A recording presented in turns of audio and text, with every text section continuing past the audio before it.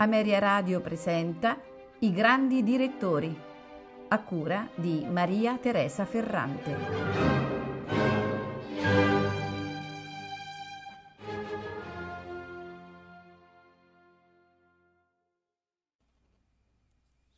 Nel 1988 Simon Rattle dirige la sua prima opera alla Los Angeles Opera, Wozzeck di Alban Berg. Nel 1992 accetta la nomina di direttore ospite principale dell'Orchestra of the Age of Enlightenment accanto a Franz Bruggen. Dirige e incide Idomeneo di Mozart e in seguito la trilogia da Pontiana a Glyndebourne. Nel 1993 debutta con la Philadelphia Orchestra, dove ritornerà come direttore ospite nel 1999 e nel 2000, declinando tuttavia l'offerta di diventare direttore musicale, succedendo a Wolfgang Sawallisch. Il 9 marzo guida per la prima volta i filarmonici viennesi, con i quali effettuerà decine di concerti in Europa, con programmi che includono la Sinfonia Fantastica di Berlioz. Così Rattle scrive: gli strumenti d'epoca si presentano con una sonorità affascinante. Spesso aiutano, offrendo intuizioni meravigliose. Anche se a questo punto qualsiasi cosa uno suoni, quello che conta è ciò che sta nella testa. Io sarò felice per tutto il resto della mia vita di guardare indietro e avanti, suonando questi pezzi in modo diverso. Non credo che si troverà mai la risposta. La speranza è che si trovino molte diverse risposte.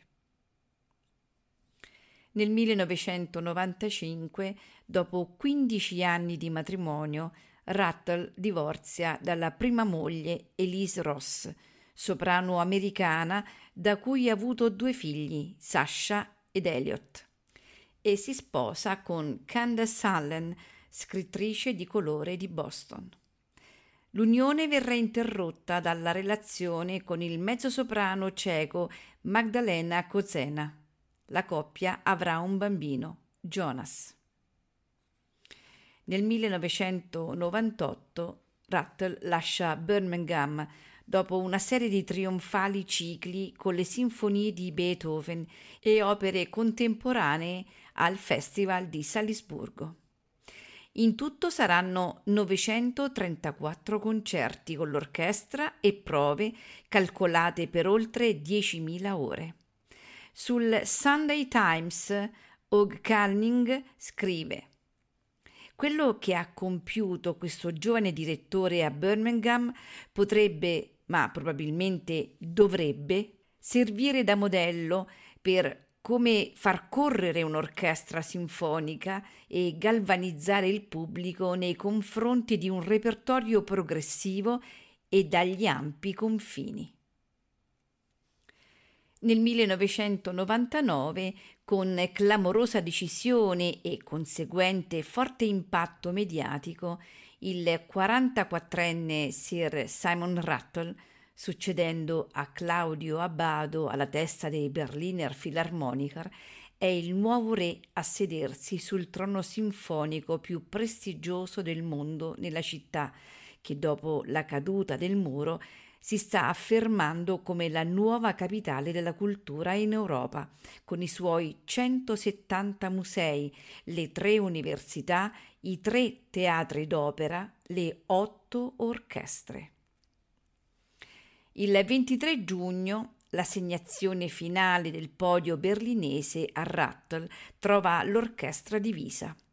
Una minoranza di strumentisti più tradizionalista e conservatrice, infatti, gli preferirebbe Daniel Barenboim, primo direttore dello Staatsoper di Berlino, l'antico teatro della parte est della città, sul glorioso viale Unter den Linden.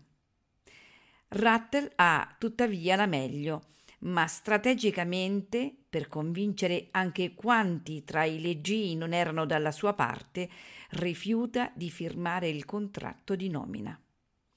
Chiede come contropartita garanzie sui miglioramenti negli stipendi degli orchestrali e una indipendenza artistica dei Berliner dal Senato della città. La battaglia diplomatica viene condotta a quattro mani con l'appoggio del saldo sovrintendente dei Berliner Philharmoniker, Franz Ohnesorg, ritornato in Germania dopo una brillante esperienza a capo della Carnegie Hall. Si dimetterà dall'incarico ai primi di gennaio del 2003. Alla fine, all'orchestra, divenuta nel frattempo fondazione, viene garantito un ricco fondo di 12,7 milioni di euro quale finanziamento da parte della città. Commenta un cornista dell'orchestra dicendo: il feeling con Simon Rattle ci portava a pensare davvero che lui avrebbe ricostruito l'orchestra per il nuovo secolo. Lui, così pieno di idee, chiedeva di portarci su un nuovo repertorio. Barenboim testimonia una grande devozione verso la tradizione di Furtwängler ed è una bellissima cosa. Ma noi vogliamo guardare avanti. Un violinista gli fa eco. Con Barenboim sapevamo dove saremmo andati, con Rattle no, e questo è molto eccitante. Così Rattle scrive: le aspettative erano terribilmente alte. Alcuni dicevano che avremmo cambiato troppo, altri invece che non avremmo fatto abbastanza. L'eredità austro-germanica è così piena di potere e così centrale nella musica. Perdere quanto c'era stato prima sarebbe stata una pazzia. Ma dovevamo evolvere, svilupparci. In questo l'orchestra assomiglia molto alla stessa città, Berlino, che è sempre sul punto di diventare nuova, ma non lo diventa mai. Rattle imposta attraverso i Berliner Philharmoniker dei nuovi progetti educativi per i giovani e gli studenti che diventano centrali nella programmazione. L'orchestra suonerà molto meno Mahler, una pausa dopo l'intensa frequentazione negli anni di Abbado. Si dedicherà alla musica antica e avrà molte aperture verso i compositori contemporanei, inglesi in particolare, quali Thomas Haid e Mark Anthony Turnage. Tra i direttori ospiti compaiono William Christie, guida dell'ensemble di musica antica Les Arts Florissants, e sul fronte opposto Daniel Barenboim. Gli anni che intercorrono tra la nomina a direttore principale dei Berliner e la concreta accettazione dell'incarico vedono Rattle impegnato su fronti musicali alternativi e diversi. Da un lato continua il rapporto privilegiato con compagini che usano strumenti d'epoca. Esegue in prima moderna le Boreade di Rameau al Festival di Salisburgo con l'orchestra of the Age of Enlightenment. Sempre con loro propone Fidelio a Glenbourne e allo Châtelet. Dall'altro promuove nuove pagine di autori contemporanei. Incide A Wonderful Time di Bernstein per EMI. Si presenta con molte novità ai Proms. Intensifica la collaborazione con i Wiener Philharmoniker, con i quali, tra l'altro, presenta la nona di Beethoven sul luogo del campo di concentramento di Mauthausen. Nel 2002, insieme ai viennesi, licenzierà la registrazione integrale delle sinfonie di Beethoven. Wagner diventa oggetto di inaspettate attenzioni. Rattle lo programma alla Netherlands Opera e lo replica ai Proms per approdare al Covent Garden nel dicembre del 2001. Ritorna ad Amsterdam nella stagione successiva con Tristano e Isotta, preludio al ciclo completo del Ring in cantiere dal 2006 tra Aix-en-Provence e il Festival di Pasqua di Salisburgo.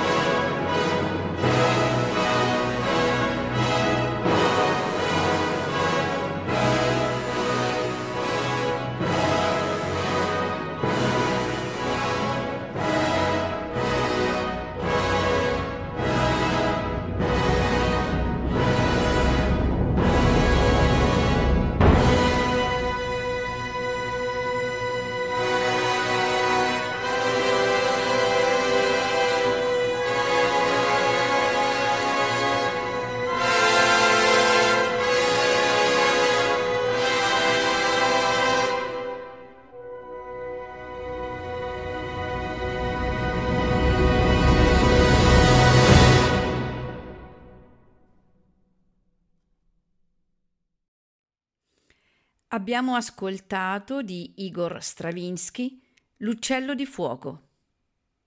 Orchestra City of Birmingham Symphony Orchestra, diretti da Simon Rattle. Registrazione effettuata nel 1989.